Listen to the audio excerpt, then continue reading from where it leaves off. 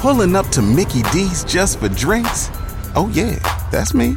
Nothing extra, just perfection and a straw. Coming in hot for the coldest cups on the block. Because there are drinks. Then there are drinks from McDonald's.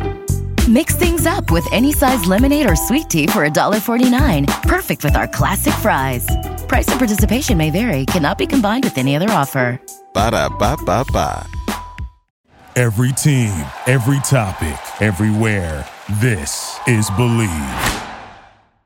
Before we get started with today's show, I want to tell you guys about betonline.ag. The Final Four is set in basketball's playoffs, and BetOnline Sportsbook has you covered with all the odds, props, promos, and parlays for the conference finals. Use our promo code BLEAV, that's BLEAV, to get a 50% welcome bonus on your first deposit when you use the link in the description to this episode. BetOnline, where the game starts.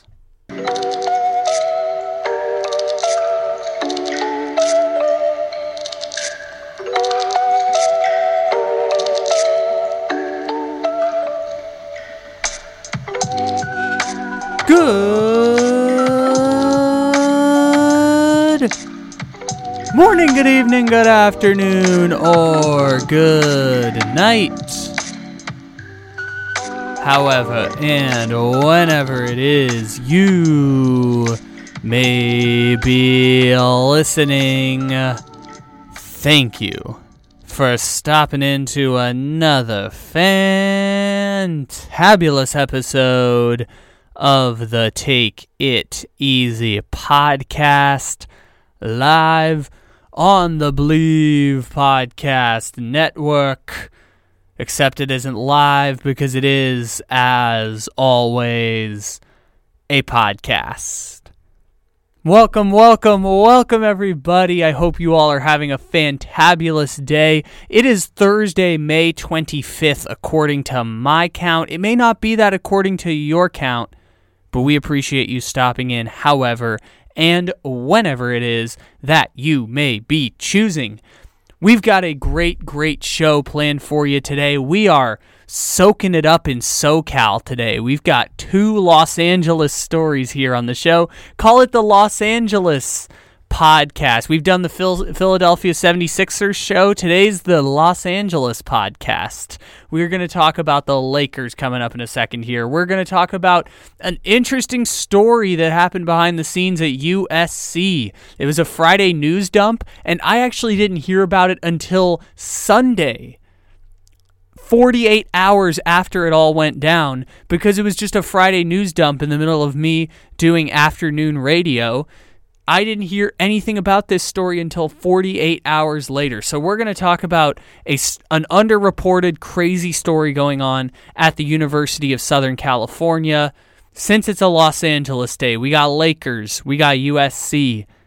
There's only one song that we can play here on the show to set the stage, set the mood for our Los Angeles Thursday show on the Take It Easy podcast.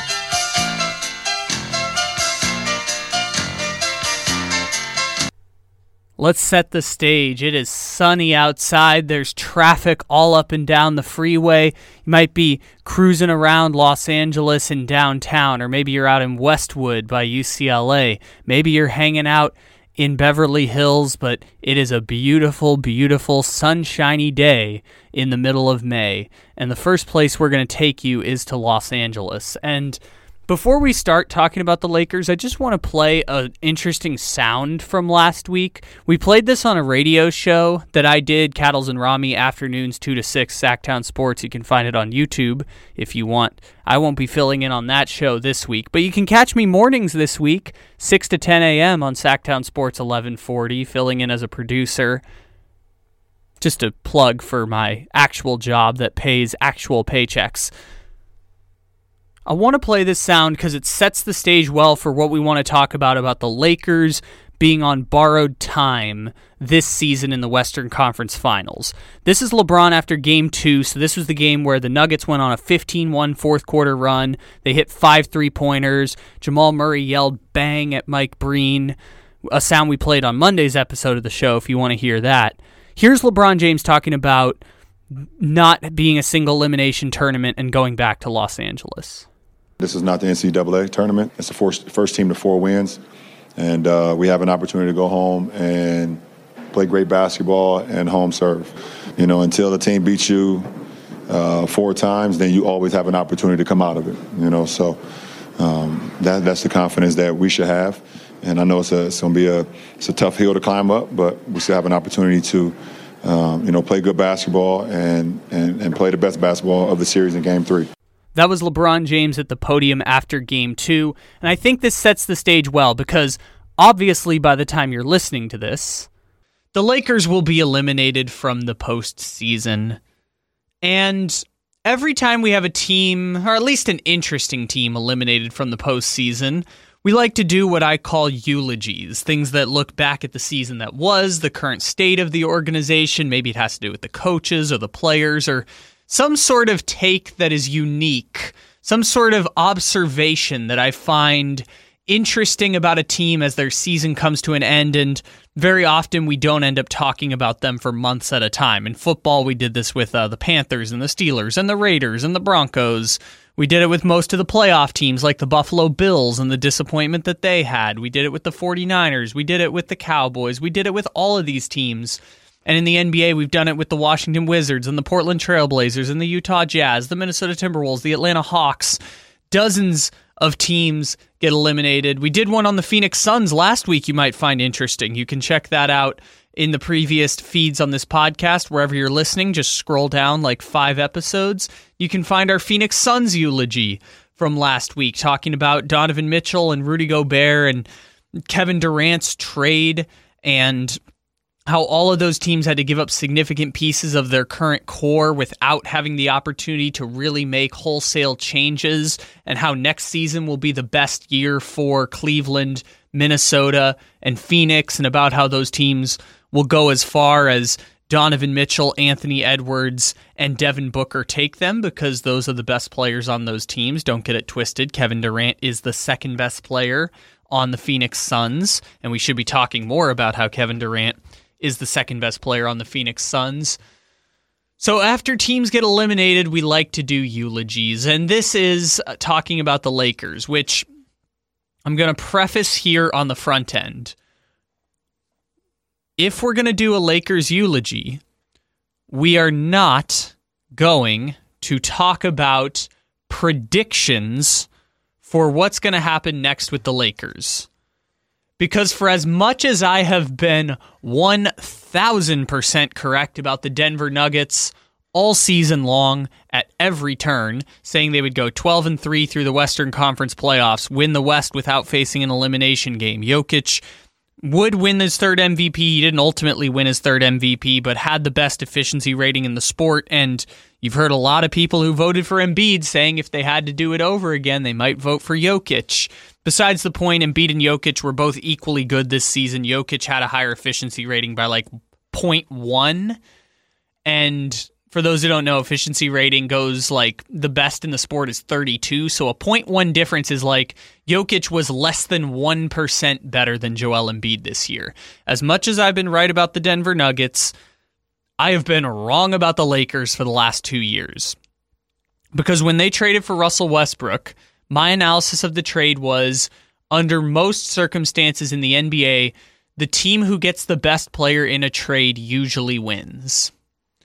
So the Lakers traded for Russell Westbrook and gave up a player not as good as Russell Westbrook. I assumed the Lakers would win that trade. Lo and behold, it was an abject disaster. And through all of last season, I doubled down on the Lakers will figure this out. The Lakers will figure this out. The Lakers will figure this out. They'll make the playoffs. They'll go on a deep playoff run, maybe win a playoff series with Westbrook. And just didn't happen. Never came around. Missed the play-in tournament altogether. Just never worked out for the Lakers. And so this year, when they started 2-11, ran it back with Russell Westbrook, I said they would not make the play-in tournament again. Doubled down on last year was not the aberration. Last year was the trend for the Lakers, and doubled down on they would miss the play-in tournament again. And the one thing I did say that I felt good about with the Lakers, like being correct about, because I've been just straight up wrong about the Lakers at every turn for 2 years.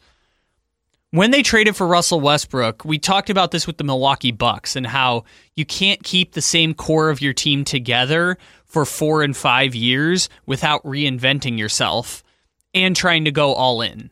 Like the Blazers kept Damian Lillard and CJ McCollum together for 7-8 seasons, but they never went all in for a championship. They were never championship caliber good. They had an opportunity to trade CJ McCollum and draft picks for Anthony Davis back in 2019. I was saying they should do it. They did not. And then we've seen what's happened since then with the Blazers, where the GM gets fired and the coach gets fired and CJ McCollum gets traded for 2 first-round picks, and they've been tanking for the last 2 seasons.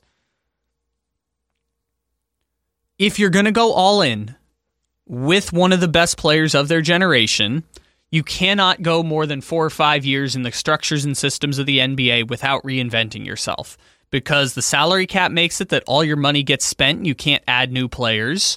You have to trade all your draft picks unless you're like the Golden State Warriors and you draft 3 Hall of Famers. And you have to reinvent yourself because the players just get older. And so the Lakers, when they traded for Russell Westbrook, I did feel good about saying this is their last all-in move.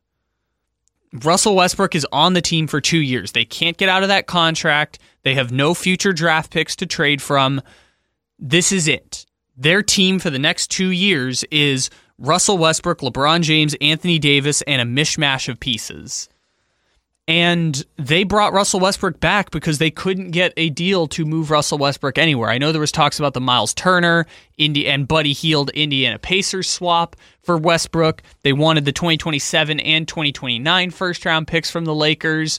There was a report from Shams that the Lakers brass all met together, Jeannie Buss, Kurt Rambis, Rob Pelinka, some of the brain trust of the organization met together and agreed they weren't willing to give up the 2029 first-round pick, and so they brought back Russell Westbrook, despite the fact that LeBron was privately out on Russell Westbrook and making it clear through leaks that he was out on Russell Westbrook, that the team had soured on Russell Westbrook. It was described as like an ultimate locker room cancer situation, and they brought back Russell Westbrook because they had no recourse for improving the roster outside of bringing back Russell Westbrook and changing the coach and hoping that would solve it. And then they got to the trade deadline, and they could just straight up cut Russell Westbrook, like buy him out, take the L. They'd be better off without him and paying his salary than having him on the roster. And what they ultimately did was, if you follow the chain of command on the trade, they basically traded Russell Westbrook for Malik Beasley and Jared Vanderbilt. Replacement level players. They traded Russell Westbrook for Malik Beasley and Jared Vanderbilt, and then they gave up their 2027 first-round pick, top 4 protected, in exchange for 1 guaranteed season of D'Angelo Russell. Now, they could always re-sign him to a deal, and then they're again financially hamstrung because they have another expensive point guard, while Anthony Davis and LeBron James both make the max. But they basically gave up a 2027 first-round pick, top 4 protected, for 1 guaranteed season of D'Angelo Russell. And when they made that trade, and when they flipped some second-round picks for Rui Hachimura, and when they flipped Thomas Bryant to the Denver Nuggets and made those second-round picks a little bit more palatable to give up because they got a second-round pick in exchange for Denver.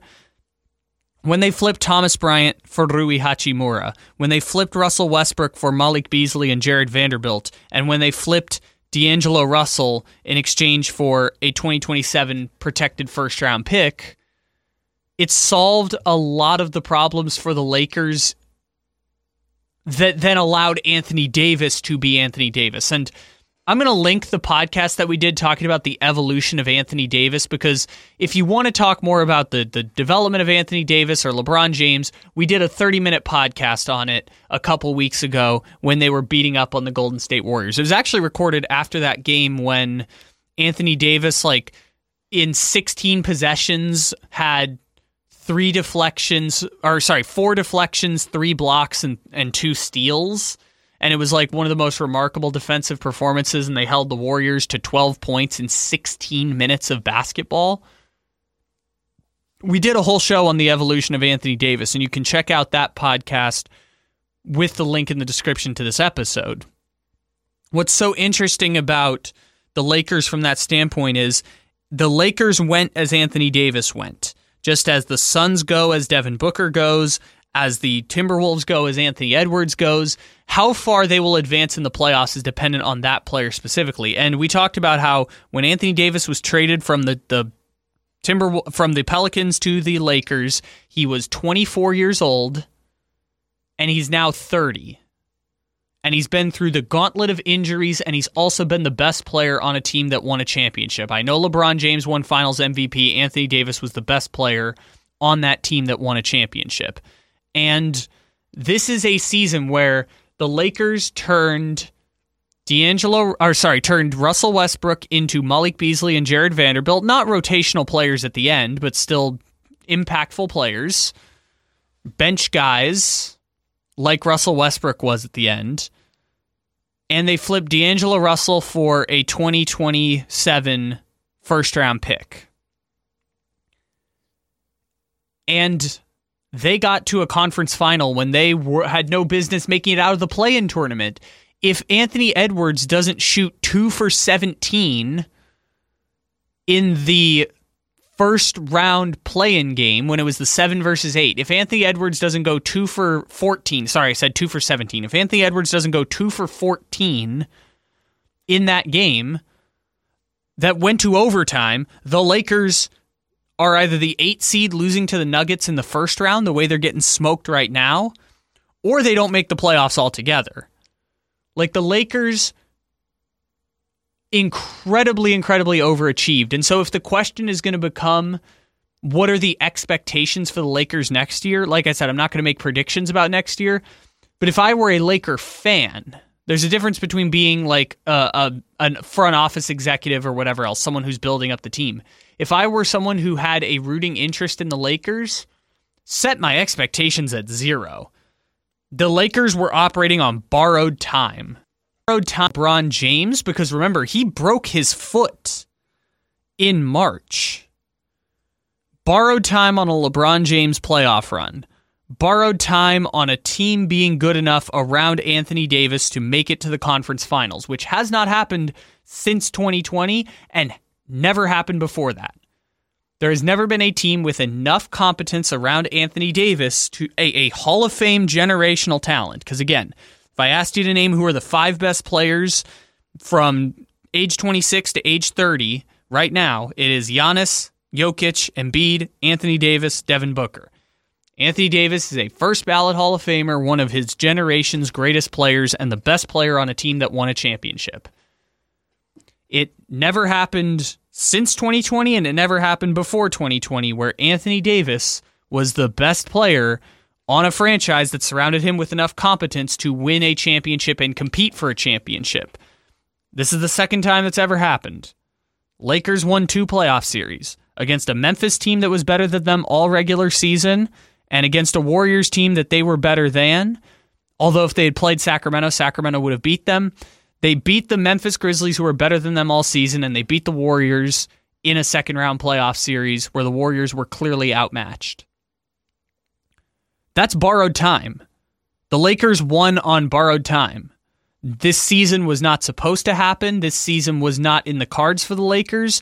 And again, if Anthony Edwards doesn't shoot 2 for 14 in a play-in game against the Lakers, 7 versus 8, the Lakers get bounced in the first round by a sweep against the Denver Nuggets. None of this happens if not for their draw in the playoffs and the incredible play by Anthony Davis and a roster of competence. everything that happened with this season for the Lakers was borrowed time. Borrowed time, like I mentioned a second ago, borrowed time on LeBron James, borrowed time on being able to flip that first-round pick into D'Angelo Russell and Rui Hachimura and Malik Beasley and, Jared Vanderbilt. Able to get 4 players for Russell Westbrook, Thomas Bryant, and a first-round pick. Being able to get LeBron James back with the broken foot. All of that was borrowed time for the Lakers. This playoff run was borrowed time. This back end of the season was borrowed time for the Lakers. I have no expectations for the Lakers going forward. I'm not going to make predictions about what that means. I will just say I think the Timberwolves will win more games next year than the Lakers. Which means the Lakers probably win 10 more games than the Timberwolves next year. Because everything I say about the Lakers has been incorrect over the last 2 seasons. Lakers are operating on borrowed time, and if you're a Lakers fan, smile that it happened. Don't be sad that it's over. All of this was borrowed time. All of the expectations were zero. I don't know how this Lakers story comes to an end. They made it through the most wide open second place spot in the Western Conference, the most wide open Western Conference finalist spot of the last 6 years. Because again, Denver, I said it from the beginning, Denver was going to win the West without facing an elimination game. They were that much better than their entire competition in the West. The Lakers made it through a wide open gauntlet in the Western Conference, a Western Conference that has 4 of the next generation's best players as things stand right now. Luka Doncic, Ja Morant, Zion Williamson, Anthony Edwards are 4 of the next generation of superstars' greatest players. Once Jokic stops winning the MVPs, Giannis, Embiid, the pendulum is going to swing back around to Ja Morant, Zion Williamson, Luka Doncic, and Anthony Edwards dueling it out in the Western Conference for 4 or 5 seasons. I don't know how this Lakers story ends. It's already ended in a more positive light than any could have anticipated 5 months ago. And so enjoy it, Laker fans, or enjoy it anyone who has a rooting interest in the Lakers, because I don't know how this thing is going to end, and I am done making predictions about trying to figure out how things are going to go for the Lakers.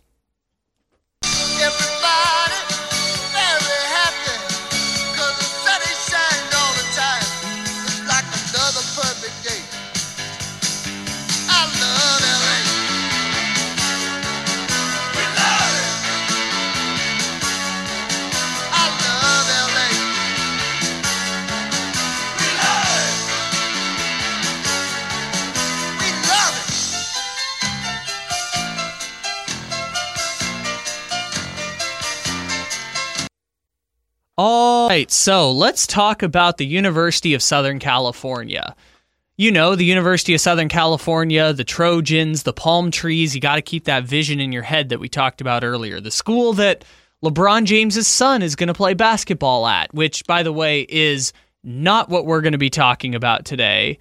We are not going to be talking about LeBron's son deciding to play at USC. We're not going to talk about Caleb Williams and his NIL valuations. We are going to talk about administrative misconduct at USC, because on Friday of last week, there was a Friday news dump that I didn't learn about until Sunday, that the athletic director for USC, Mike Bohn, had resigned from his position. And I'm going to read from the LA Times report that came out on Friday and was updated as the week had gone along based on new information. And Ryan Carty, I'm going to assume that's how you pronounce it. It's Kartje. Ryan Carty is the reporter. And again, there were a lot of people who put in the reporting that went into this story with USC.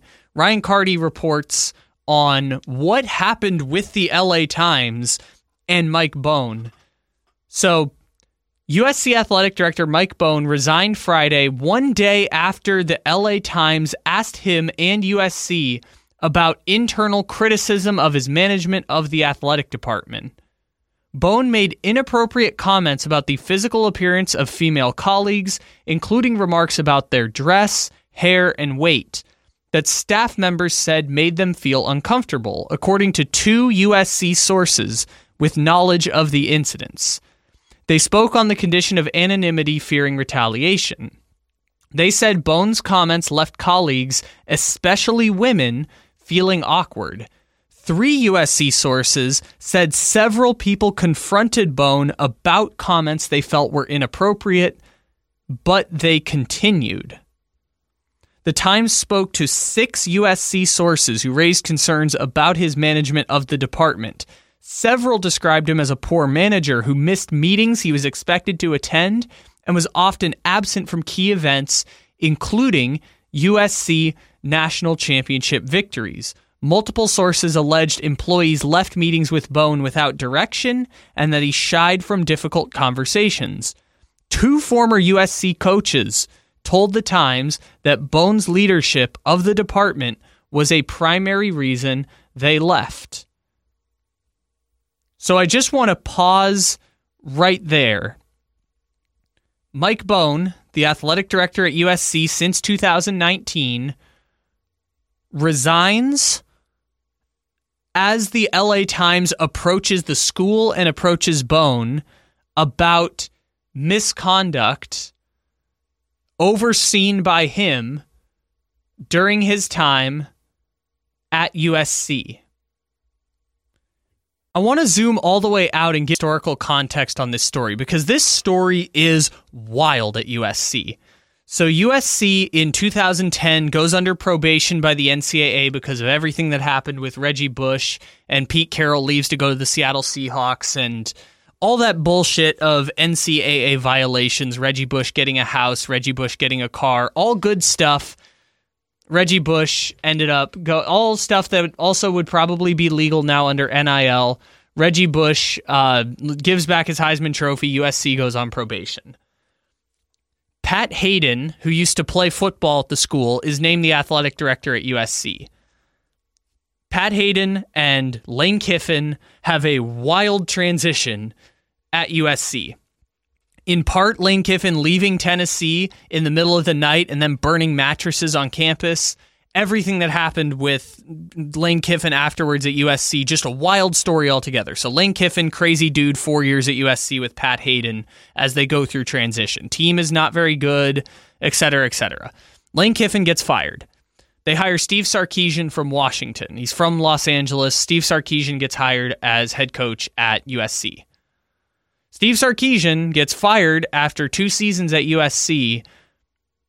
And the straw that broke the camel's back is drunken Steve Sarkisian getting up on a table at a event for USC donors and drunkenly slurring as he stood on a table, and then that's what ended up getting him fired. He goes into alcohol rehabilitation. He hadn't shown up to a practice as well, and then they realized that he had some deep alcoholism going on, and that was the end of Steve Sarkisian, and ultimately Pat Hayden retired after the year. So Pat Hayden retired after 1, overseeing the wild Lane Kiffin era at USC, and 2, handling the fallout of Steve Sarkisian's alcoholism, leading to public embarrassment for USC and public embarrassment for the football program. So after that, Pat Hayden retires, Clay Helton's the head football coach, and USC hires Lynn Swann as athletic director. Lynn Swann, wide receiver in the 1970s at USC, Hall of Fame NFL receiver with the Pittsburgh Steelers, former ABC on NFL on ABC broadcaster, guy who ran for governor of Pittsburgh as a Republican, and had 0 administrative experience during his time.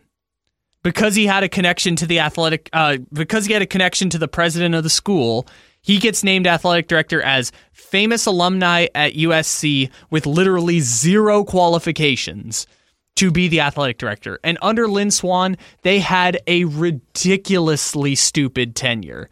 Just bad decision after bad decision, embarrassment after embarrassment for the program, just clearly out of his league in trying to be the athletic director at USC. One of the most crazy athletic director tenures anyone has seen in college football was Lynn Swann's 4 years at USC. It was ridiculous. And so Lynn Swann gets fired after 4 seasons. And Clay Helton remained the football coach at USC. And they hire this guy, Mike Bohn. And Mike Bohn comes over from Cincinnati. He had been at Colorado before that when Colorado moved from the Big 12 to the Pac-12, which was what am I looking for? It was foreshadowing what would become of USC's move from the Pac-12 to the Big 10, because Mike Bohn got hired as athletic director at USC, and they made wholesale changes to the athletic department. They got the funding to establish one of the strongest NIL programs in college football. They got the funding to give Lincoln Riley $100 million and just bought Oklahoma's program. Changed college football. They just bought Oklahoma's program. Caleb Williams, Heisman Trophy winning quarterback, transfers to USC, and they have one of the strongest NIL collective funds in college football. Get Lincoln Riley to just come over to USC from Oklahoma, bring his 5-star prospects and his Heisman Trophy winning quarterback, and USC just copy and paste Oklahoma's program and make it to a Cotton Bowl in their first season. Granted, they lost the Pac-12 championship to Utah, but they made it to within one game of making the college football playoff. Just copy and pasting Oklahoma's program. Mike Bohn then oversees them jumping from the Big 10 to the Pac-12, basically shaking up the landscape of college football as we know it and putting the Pac-12 on shaky ground to even be able to continue. So Mike Bohn, after a crazy 12 years of administration at USC, oversees establishing a giant NIL collective, firing Clay Helton for $100 million Lincoln Riley, copying and pasting Oklahoma's program, taking the entire USC football program from the Pac-12 to the Big 10. Bronny James ends up coming to USC with the same basketball coach who was there before he got there from Florida Gulf Coast. It was Andy Enfield or something like that. So oversees all of that during his time at USC. And then out of nowhere, in the middle of a Friday in May, he resigns as the LA Times starts investigating his 4-year tenure at USC. That's the crazy context I wanted to put in front here. It's been a wild 12 years at the athletic department of USC. Let's go to the Los Angeles Times reporting, and we're going to start off by talking about how USC had started an investigation into the handlings of the athletic department after they had received a number of complaints about how the athletic department had been run. This is from the Los Angeles Times story, and again, the full story is linked in the description to this episode. University President Carol Folt released a letter to the USC community announcing Bohn's departure. She wrote that the university had conducted a thorough review of the athletic department, including its operation, culture, and strategy ahead of USC's impending transition to the Big Ten Conference. The university retained Gina Matzo-Smith, a Philadelphia-based attorney from Cozen O'Connor, earlier this year to conduct that review, according to multiple people who attended a meeting earlier this year where the review was announced. During the meeting, USC General Counsel Byung-Soo Kim told attendees the review wasn't targeting a specific person, but instead was meant to ensure the department had a work environment that was compliant with university policy. Smith began interviewing members of the department in March. Cozen O'Connor described Smith on its website as, quote, the founder of the nation's first practice dedicated to the institutional response to sexual and gender-based harassment, violence, child abuse, elder abuse, other forms of discrimination and harassment, workplace misconduct, and criminal conduct, end quote.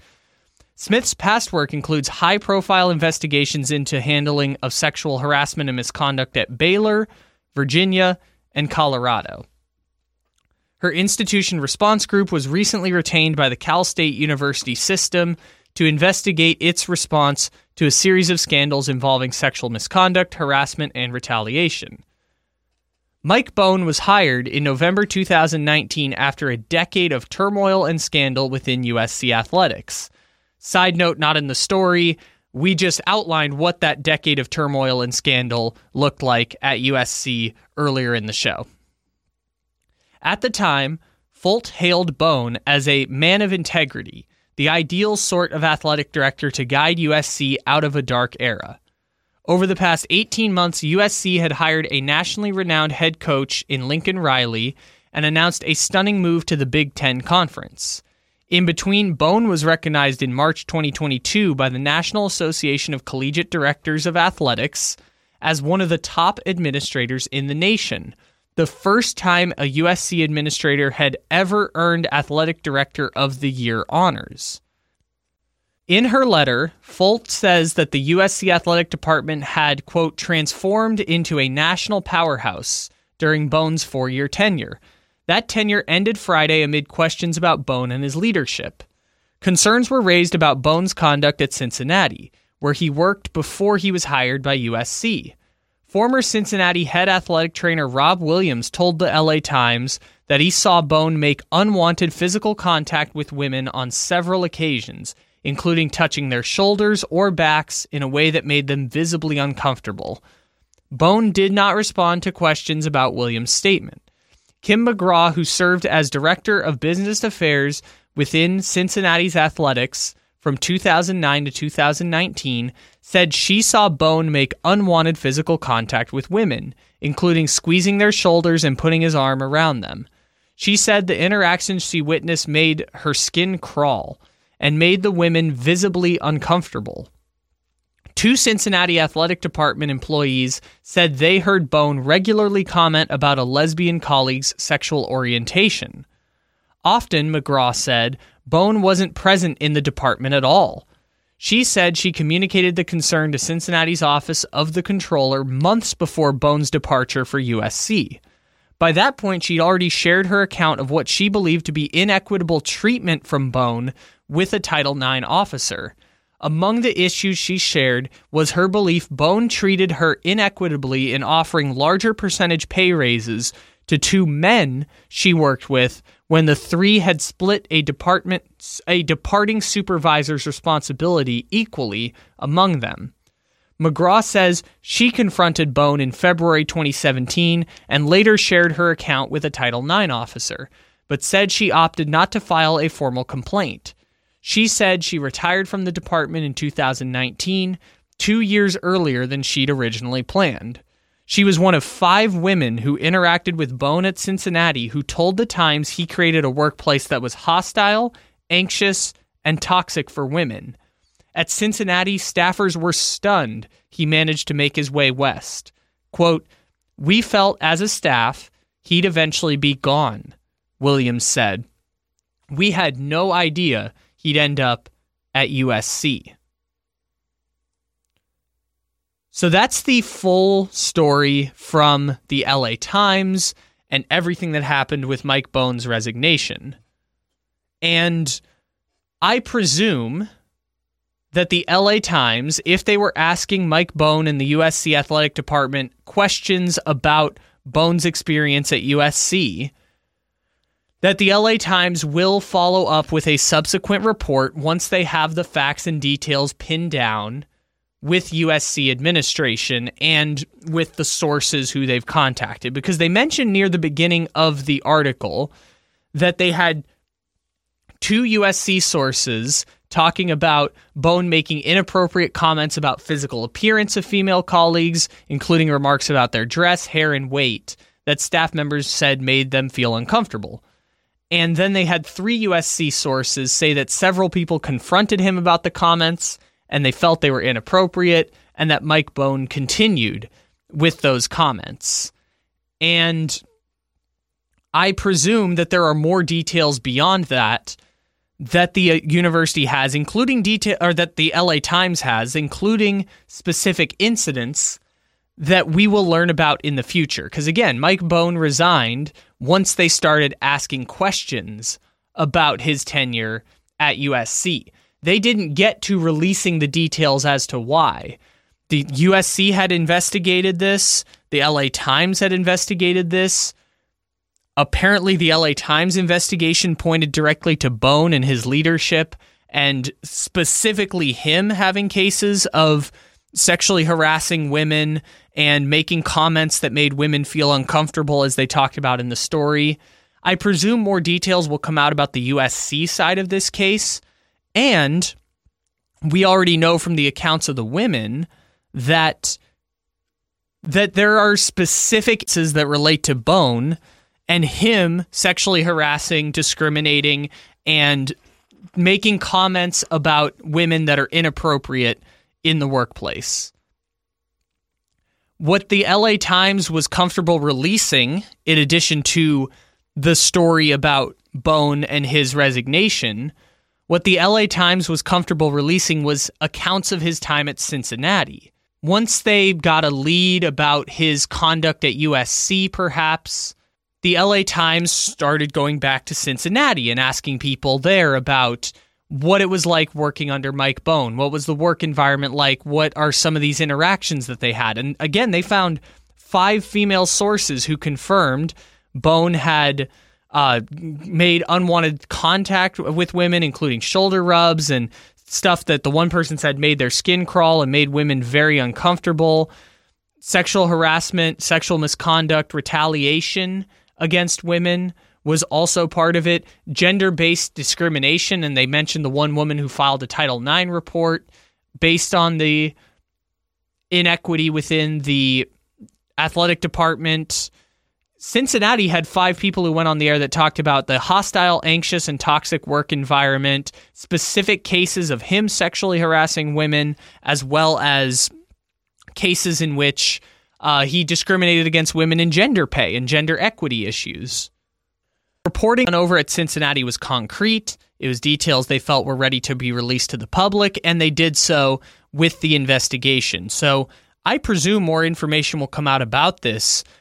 His resignation coming as soon as they went public with the story was something that I was not expecting, now that we know in hindsight, and a story being underreported when we're talking about sexual harassment and misconduct at an athletic department in USC that has been embroiled with scandal for close to 13 years now at every turn. Whether it's Lane Kiffin, whether it was Pat Hayden, whether Steve Sarkisian leaving in disgrace, whether it was Lynn Swann and the dozens of scandals overseen by someone who is clearly unqualified to be administration within the USC athletic department and to oversee the well-being of young people and to oversee the well-being of a billion-dollar economy, which is USC athletics.